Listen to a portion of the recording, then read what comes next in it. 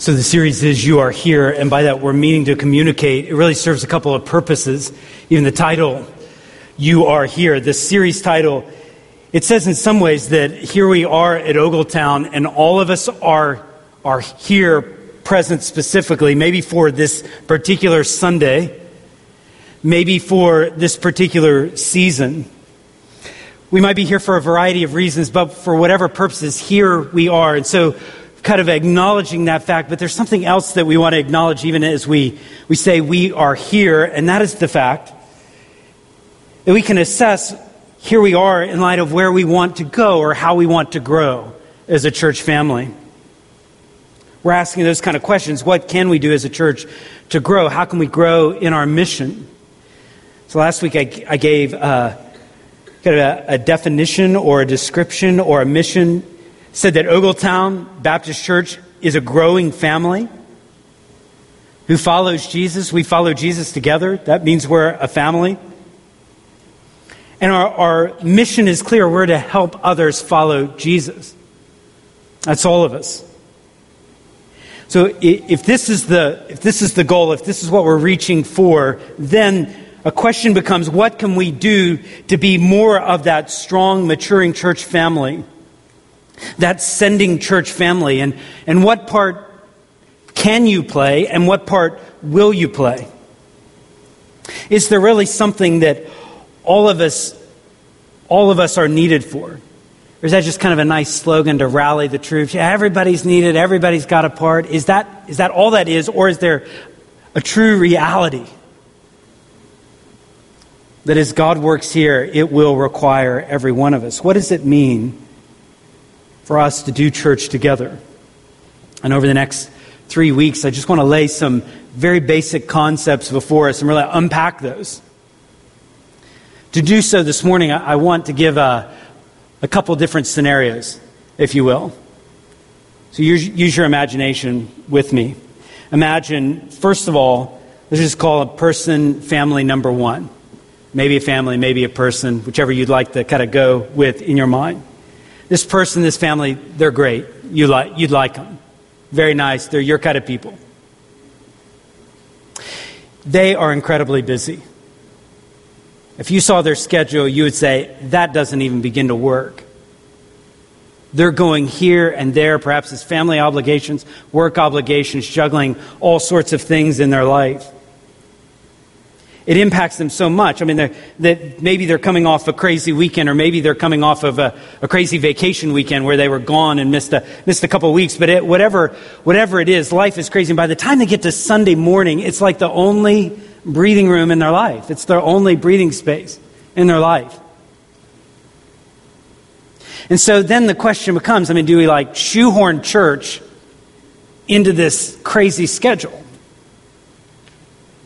Or would we be better off just, we got Saturday night commitments, we got Sunday afternoon commitments, maybe even Sunday morning commitments. Is there really a place to do this? And maybe there was a day when church was easier to get to.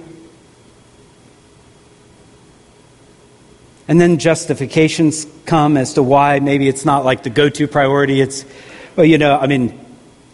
sometimes you just don't feel like going.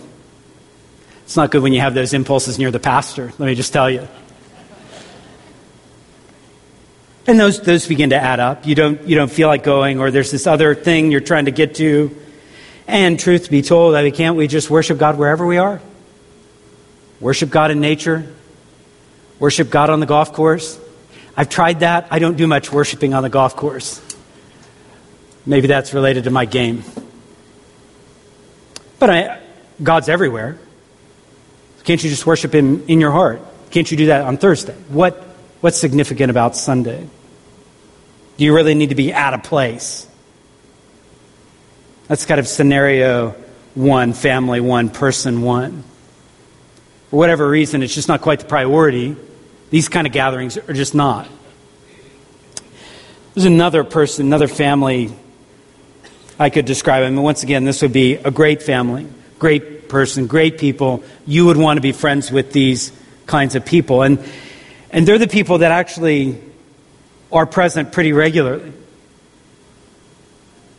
for whatever reason, church just kind of been part of what they do. Maybe they grew up that way. They kind of have their role and their routine. They see some friends, they help out with this or that.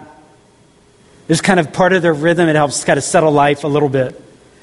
But the fact is, it's been a long time, since it was anything much more than just kind of a role and a routine that they go through. It's been a long time. Maybe once it was. It's been a long time since it was that.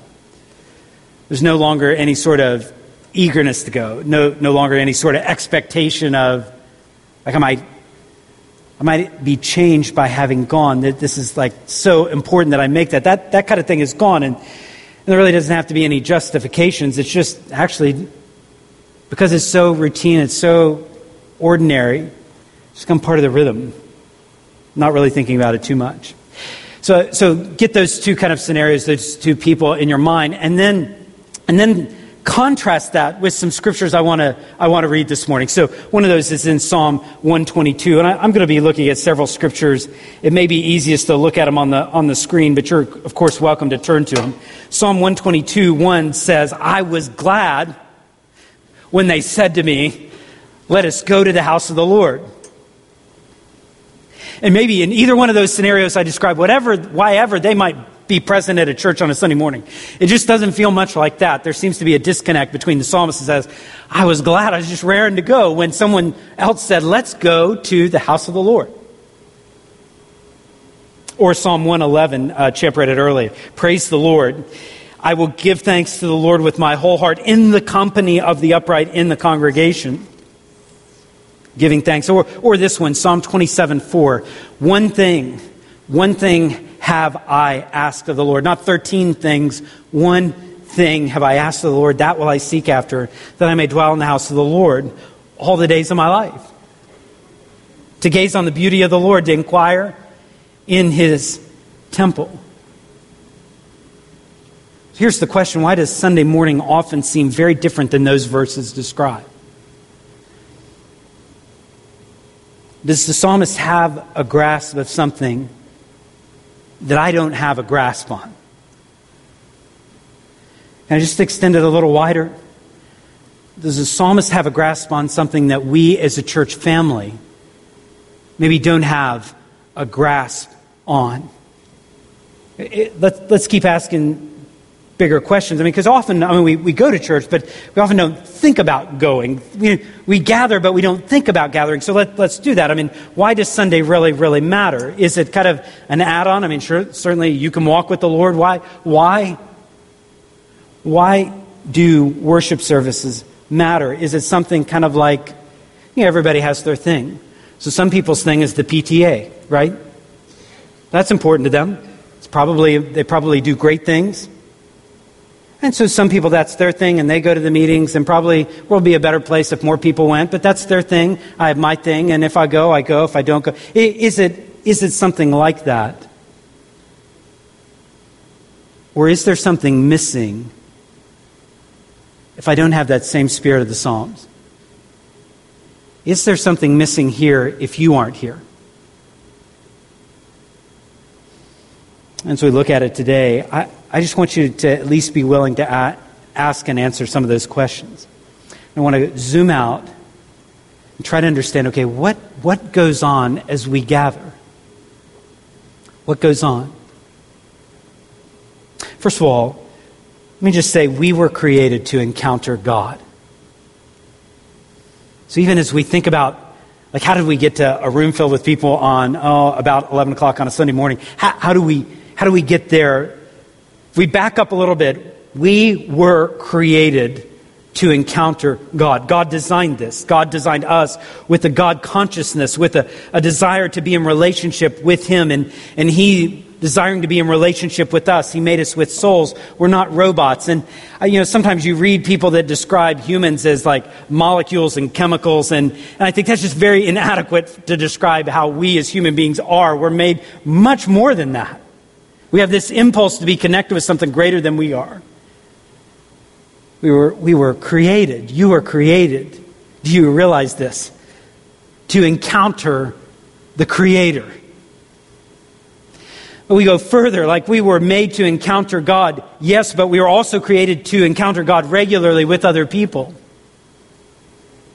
So that's slightly different. I mean, how do I know this? I mean, I can see multiple places where we're made to have a relationship with God, but what does this mean that we're created to encounter God regularly with other people? Well, when God creates Adam, he doesn't leave Adam alone. As a matter of fact, he says it's not good that Adam should be alone, and that has lots of implications for marriage. But it certainly has implications for two people now encountering God together. So Adam certainly had a relationship with God. But then there's Eve as well. I think of Abraham, who had, pretty amazing encounters with God. But that moves to this promise that Abraham received, that it wouldn't just be God and Abraham, but it would be God, Abraham, and an entire family. Moses had some incredible encounters with God. The most significant that we read about is this burning bush encounter with God. And yet, God says, Moses, I'm going to make you the leader for a nation, not just an individual, but a nation. Encountering God regularly involves other people. As you begin to read the Bible, you set out to read through the Bible and you read Genesis and lots of the stories I talked about in Exodus and some of the stories I just talked about. And then you get to Leviticus and you realize there's a tent and there's sacrifices and there's priests. What's going on with that? It reminds us something, that while God desires to have an encounter with us and has taken the initiative to do so, because of our sin, we have obstacles in the way. God's everywhere, but to really encounter him, a holy God, as we are sinners, we have to have something to help us get there, more than just our own good intentions. So God gives a tent of meeting where God's people will meet with him, will encounter him. But the tent of meeting sits in the midst of all the tribes. So there's this kind of recognition, as I go to the tent of meeting to meet with God, I'm also going to the tent of meeting and I'm meeting with other people. We're made to encounter God regularly with other people. The priest, another person, offers sacrifices for me, and there's all sorts of sacrifices, atoning ones and lifestyle ones and thanksgiving ones and worship-filled ones, and all those are done by a priest. And so even as I go to encounter God in the Old Testament, I would go and encounter him with other people. That priest stands in the place of God. Do we realize that God wants us to encounter him regularly with other people? As we read further in Scripture, you go through the first, probably 2/3 of your Bible, and then the last third begins to develop something even more fully, and that is that our encounter with God is now routed through Jesus Christ. Our encounter with God, once Jesus comes, is entirely routed through him. It's because he's the priest. He's the priest who makes the sacrifice. So to encounter God now, since Jesus has come, since he has died on the cross for us, we encounter God through Jesus Christ. He makes the sacrifice as priest, but he is the sacrifice. The perfect Lamb of God, Scripture says. John 1 says, not only is he the priest and the sacrifice, but the Word, Jesus, became flesh and tabernacled among us. That word tabernacle is the tent of meeting. He dwelt with us. He came to be with us. And so now to encounter God, we will go through Jesus. It's just interesting. You have the temple, the tabernacle in the Old Testament, and Jesus says he is that temple in the New Testament. He is the temple. But as he begins to describe the temple, he not only says that he's the temple, but he says those that are Christians, you're the temple.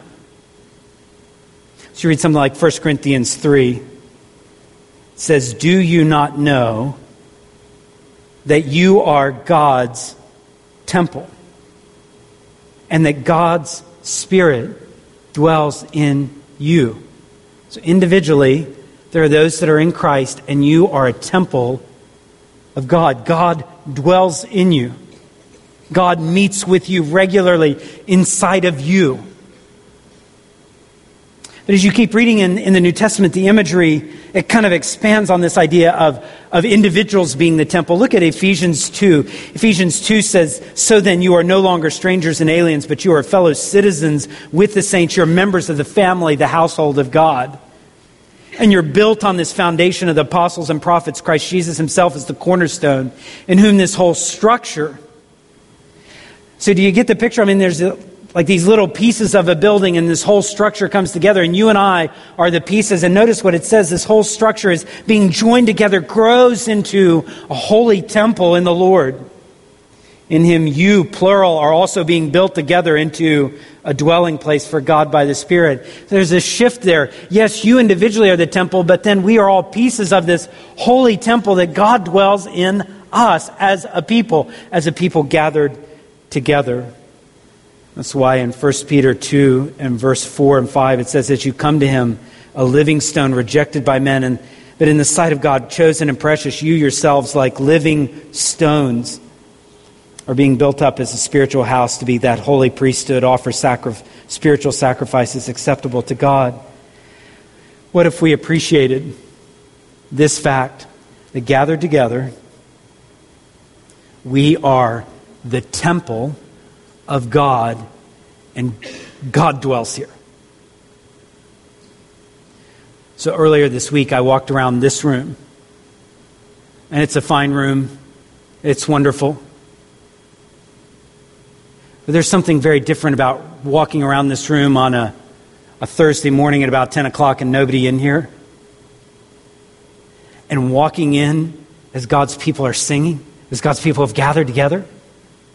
We become the temple where God dwells. That just changes everything. So then my routine of like finding the parking spot I want and walking in and getting my worship guide, getting a cup of coffee, making sure everything's taken care of, finding my, shall we say, unassigned seat. But we all know like that's my seat, the unofficial assigned seat. We kind of go through those motions and routines. Is it very, very different when we recognize, no, actually I'm walking into an encounter with Christ, like God's going to be present because God's people are here. Our encounter with God is now routed through Jesus Christ. But not only that, I think we can also say there are powerful aspects to encountering Christ that we only experience as we gather with his people. There are powerful aspects to encountering Christ that we are only going to experience as we gather with his people. So picture with me. So it's Friday morning and I get up early and I want to have my quiet time with the Lord. I'm going to read the Bible. I'm going to say some prayers and I'm going to think about the Lord, kind of settle my heart before the day. And there's something good about that, and there's something right about that. And still I'm saying there are powerful aspects of encountering Christ that I'm not going to have at my kitchen table on a Friday morning by myself. What could those be? What's unique? What sets this apart? Well, surely you can worship God at any time. Surely you don't have to walk in this room at, let's say 11 o'clock to really worship the Lord. Surely we understand that. But beyond that, is there something that happens here that you won't get in your house and you won't get with just you and the Lord? Can I give you some ideas of that? This is what the Lord impressed on my heart this week. First of all, the fact is we are all different. And because we are all different, that variety makes our encounter with Christ fuller. I want you to understand this. We are all different. Snapshot tells the story. We are all very different. Yet that variety makes our encounter with Christ fuller. The moment there's one other believer, there are things that she brings to the table that I don't. A range of experiences and encounters and expressions. So I might sing not for a moment, but I'm singing it with someone else who might have experienced that truth in a different way. It's the difference between a soloist, which can be beautiful, an entire symphony, when the percussion and the strings and the woodwinds and the brass all come together.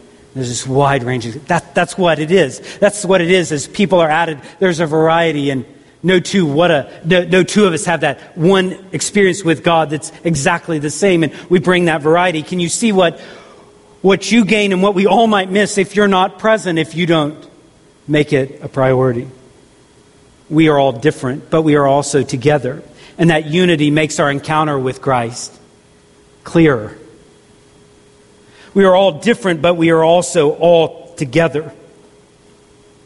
The moment there is one other believer, there's a give and a take. It's just not present when it's just me and Jesus. There's relational differences. But then we unify around the things that are clearly the most important. It's the difference between playing or rowing as a one-person sport and rowing as an 8-person sport, an entire crew. There's something clear about we are all together in this. We are all hearing the same words, agreeing to the same prayers, contributing to the same offering, taking the same Lord's Supper, singing the same songs. We're together in this. We're saying, this is our Lord. We're very different, but then we come together and there's expressions. Can't you see what we gain, and can't you see what we all might miss if we are not present, being unified together? I can't get that, just me and Jesus. I need you.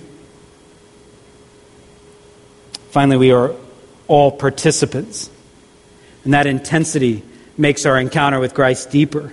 The moment there's one other believer, there's the potential for this grander appreciation of who God is. And that just became so clear to me as I was thinking back a few weeks ago and watching the national championship game in basketball. So what an amazing game. I mean, 2 amazing shots in the last few seconds. And so those shots are amazing, period. But no offense to those from Minnesota, but if you're in upstate Minnesota and you go to a park and those same shots were hit at the park and nobody's watching, I don't think there's quite a grand appreciation of what that moment was. But the minute there's 60,000 people in NRG Stadium, and the moment there are millions that are watching this shot and that shot, it's the moment that fundamentally that shot didn't change, but then, yeah, it kind of did. It's an intensely different experience. As we all participate, as we all say, that is unbelievable. As we all either cheer or cry because of the amazing nature of that shot, there's a grander experience. And God's the same. Jesus Christ is the same yesterday, today, forever. There's such a deeper, intense experience. When we come together, there's those opportunities to remember and rehearse the gospel, to demonstrate our unity in the gospel, to receive God's word together and submit to it, to serve, to care, to pray, to be more aware of his presence. And these aren't just rituals. Gathering together is an encounter with Christ. Can I just say then, encountering Christ with other Christians becomes that vital part of what it means to be a follower of Jesus. Encountering Christ with other Christians is that vital part of what it means to be a follower of Jesus. Hebrews 10 expresses this so clearly. So Hebrews 10 starts off with this we have this great access to Jesus. What could be better than that? What more do we need to do? Just take advantage of that access to Jesus. Draw near to him.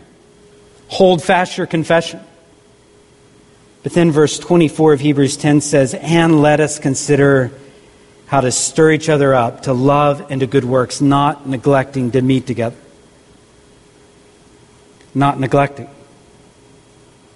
Surely we all could turn that into something legalistic, not neglecting to meet together, but meeting together all the more. And we could turn that into, okay, well, what's the minimum requirement here? Is that like 2 Sundays a month? Is that 3 Sundays? What do I have to do to minimally meet that requirement of not neglecting to meet together if it's so important? And then I feel like, you're just asking the wrong questions, all the wrong questions. How often do you want to meet with God's people to encounter Christ? That's the question. We have those regular rhythms so that our heart says something like Psalm 84. How lovely is your dwelling place, O Lord of hosts. My soul longs, yes, faints for the Lord, the courts of the Lord. My heart and my flesh sing for joy, like we did a few moments ago, to the living God. Sparrow is even finding a home. Verse 4, blessed are those who dwell in your house, that are ever singing your praise. Verse 10, for a day in your courts is better than 1,000 elsewhere. I'd rather be a doorkeeper in the house of my God than dwell in tents of wickedness. For the Lord is a sun and a shield. Who would not want to draw near to that? The Lord bestows favor and honor. Who doesn't want to encounter that? Nothing good does He keep back from those who walk uprightly. Do you want to encounter that kind of God? O Lord of hosts, blessed is the one who trusts in you. So the question might be today, if I really think meeting with God's people is important and valuable, what actual difference does it make in my life? Surely things that are important to us make a difference. What difference does it make in your life? And kind of to guide us through thinking through that carefully, answering that question, I want to ask you to give your attention to our associate pastor. We're going to do something a little bit different because I want Chris to come and share. Chris leads worship often here and also gives guidance to our student ministry. And I want him to walk us through, like, what does it mean if we have a priority to have an encounter with the Lord? What will that look like in our lives? Chris, come share.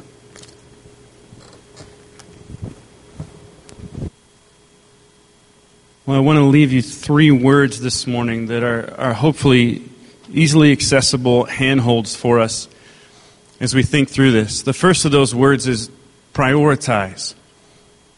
And I remember when I first graduated from college and got a real job in the real world and was so excited to get a decent paycheck, I went out and there was a new gym just down the street from my house, and I'm gonna join the gym. I was so excited and got down there, and they said, if you pay the whole year off right now, we'll give you a great discount. So there it is. I wrote the big boy check and sent it in. And after the whole year membership, I went 7 times. And you know what was different about me after that year? Nothing. Because I hadn't made it a priority. I said, this is something I want to do. Maybe I had great ambition to start off with, but we prioritize what's valuable to us. Right? And what is valuable to us are the things that change us. And the things that we can commit to that much that they have an effect on us so much that we go, I need this. That this is what's making me healthy. This is what's keeping me healthy. This is what's something that is a regular rhythm that I'm getting into. And so as a 25-year-old, that wasn't a rhythm that I was diving into. And I realized, well, I gave the money and I made a good commitment, but over the year, nothing had changed. We're not called to just go through the routine.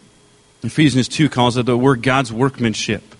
We're His constant lump of clay that He's trying to mold us and make us into what He wants us to be.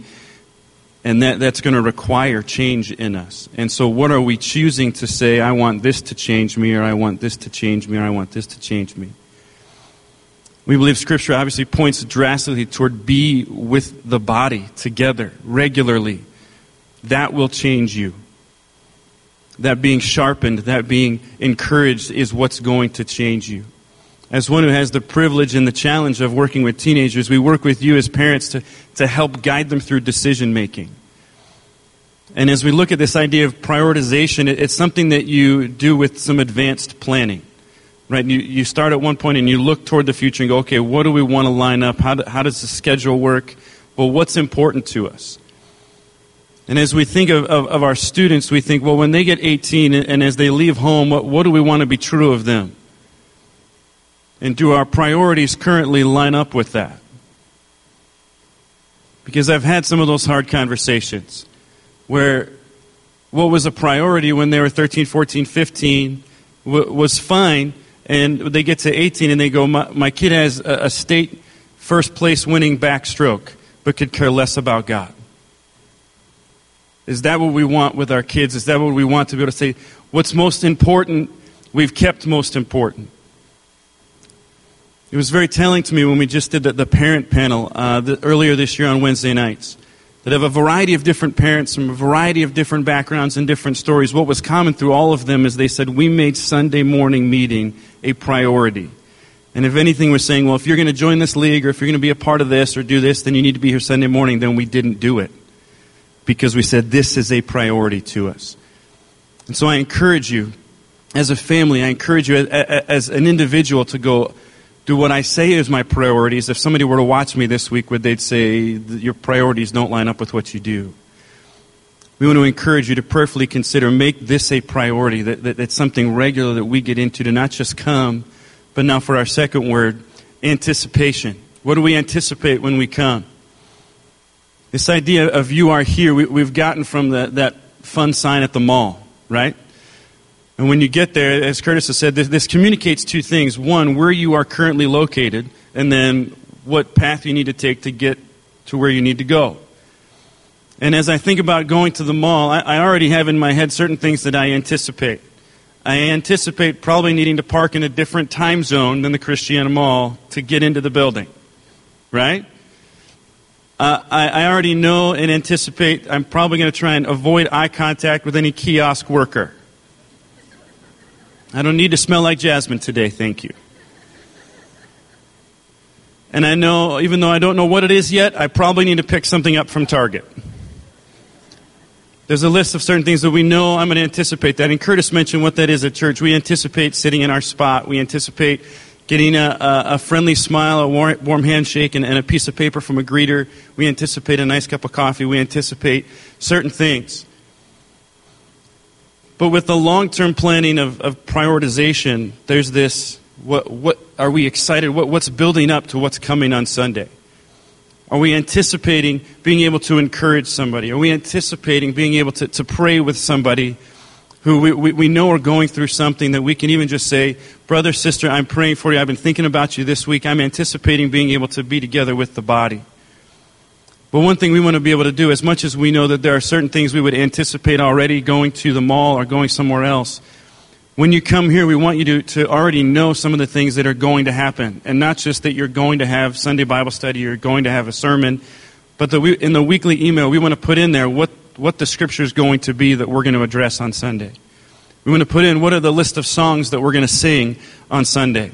So if there's certain ones you're going, I don't think I know that you're not sitting in here going, and try and get lost in learning a melody, but you can go, I can listen to that ahead. I can go, I really love that line, or I like this point. Let me be able to really sing that out when we're together. And so we want to give you that much to be able to communicate, to say, here's what's coming. And so now it's not just a matter of I show up and I wonder what's going to happen, but now when I'm here, I'm anticipating that we're going to look at this passage. And I've already read that this week, and I wonder what else Curtis is going to bring or somebody's going to bring that's going to go, I already get it. Now what's more there for me? Am I anticipating what's going to happen? Do I come with some expectancy, or am I kind of stuck in a routine of this is just what we do on a Sunday morning? The next step, the next word I want us to grab is the word respond. And so there's the prioritization of saying, from here on out, I want to make this a priority, but advanced planning. Anticipation is that in the moments beforehand, what am I looking forward to? What am I praying about? What am I reading? But now respond is in the moment. It's here. It's right now. And it's these opportunities that I've been thinking about when it comes to worship, this phrase that surrender is the currency of worship. If I come and I have zero desire to surrender anything, worship probably doesn't mean a whole lot to me. And I'm surrendering my time, I'm surrendering my energy, I'm surrendering things like that. But when I'm coming, am I going, God, I need to surrender something this morning. I need to realize that my pride's getting in the way in this area, that I need you. And the more that I can surrender to you, that God doesn't want part of us. He doesn't want just certain things He's asking for. He wants all of us. And that's a constant evaluation on our part to go, God, am I serving you and loving you in this area? Am I surrendering this area to you? Am I surrendering this area? And so we come going, God, here's all of me. You've saved all of me. You have a purpose for all of me. Allow me not to hold any of that back. And so how can I show you, how can I surrender more to you? And therefore coming to a place that is full of diverse people. If you think about it, how many opportunities do you get to sing with a group of diverse people of diverse ages? If it's not a ball game singing the national anthem or happy birthday, It's when you get to come into a place here and say, the reason we're singing is far greater than a ball game. It's far greater than even celebrating somebody's birthday, as wonderful as that is. It's saying we have the greatest cause in the universe, that here as people from all walks of life that come in here on the exact same plane of saying we're all here because we recognize that we're sinners. We recognize that we've been redeemed and bought with the blood of Jesus. And so no matter what we're coming into this with, we can all celebrate that together. And so we come in to sing that out at the top of our lungs. And so we want to respond accordingly. And so with that is our surrendering that, of saying, God, maybe I don't sing that great. God doesn't care. Neighbor behind you or in front of you might care a little bit. But then if you're singing out, we want to be able to say, God, I don't want to hold on to my pride in these areas. So we encourage you in the service to be singing. In the service to be actively praying with whoever is praying. That it's not just words of somebody, but to think, do I agree with that? Can I echo that as well? Are we receiving God's word actively? Are we reading it or just allowing somebody to talk to us? And then are we allowing that to change us? One thing that we pride ourselves with at Ogletown, and you guys do incredibly well with, but we want to definitely encourage you to keep going, immediately following the service. A way that you can respond is to be able to connect with people. We love seeing pockets of conversations after the service, of people going, I'm not just punching a time clock, I'm not just checking a box, I'm saying there are people here that I want to invest in. There are people here that I've been praying for, that maybe I can pray with right now, this is more of just a relational thing for us. We want to be able to connect with people who are growing and be able to pray with them. And so I encourage you to do that. We have people that are intentionally assigned to come up here after the service and be here if you ever need prayer. It can be something that's been talked about. It can be something that's happened during the week that has no connection with the topic of the day or the passage of the day, but just to say, can somebody pray with me? It's been a lonely week. It's been a week battling this. It's been a week of struggling this. We just found out this. We always want to have people that are here that are willing to pray with you, and we welcome that. So we encourage you to be able to surrender that and pray, and then be able to serve and volunteer to go. It's not about just, there are great people up here that never ask for prayer, but that all of us need to do that. And so we encourage you to be a part of that. I want us to take a minute and look at these three words. There may be some that you go, I think we're doing this one well, but are we anticipating things during the week? Are we fully surrendering, or are we just sort of checking boxes and going, God, we come in, we sing songs, we listen to the word, and then we go.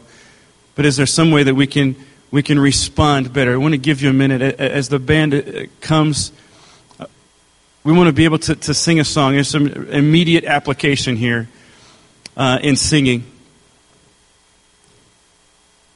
But we're going to sing some words that are saying, this is what I'm committed to. That if these three things are what we're saying, God, for me to encounter you, I want to be consistent in these. I want to be growing in these. And so I encourage you now, if you'll pray with me. Father, we praise you for being a God who has created us to be in relationship with you. God, when we think of your holiness and your power and your strength and your sovereignty, and you are so huge and we are so tiny, and yet you desire to say, I want to know you. I want to grow in a relationship with you. And God, as we're here, as we're striving to obey you, as we're striving to understand what it is you have for us, God, give us wisdom to understand what you're teaching. Give us the courage to change the things we need to change. Give us the desire to encounter you in every aspect of our life. And God, to take this seriously, of this institution you've created in the church. God, allow us to give you our full attention. And Father, we pray this in Jesus' name. Amen.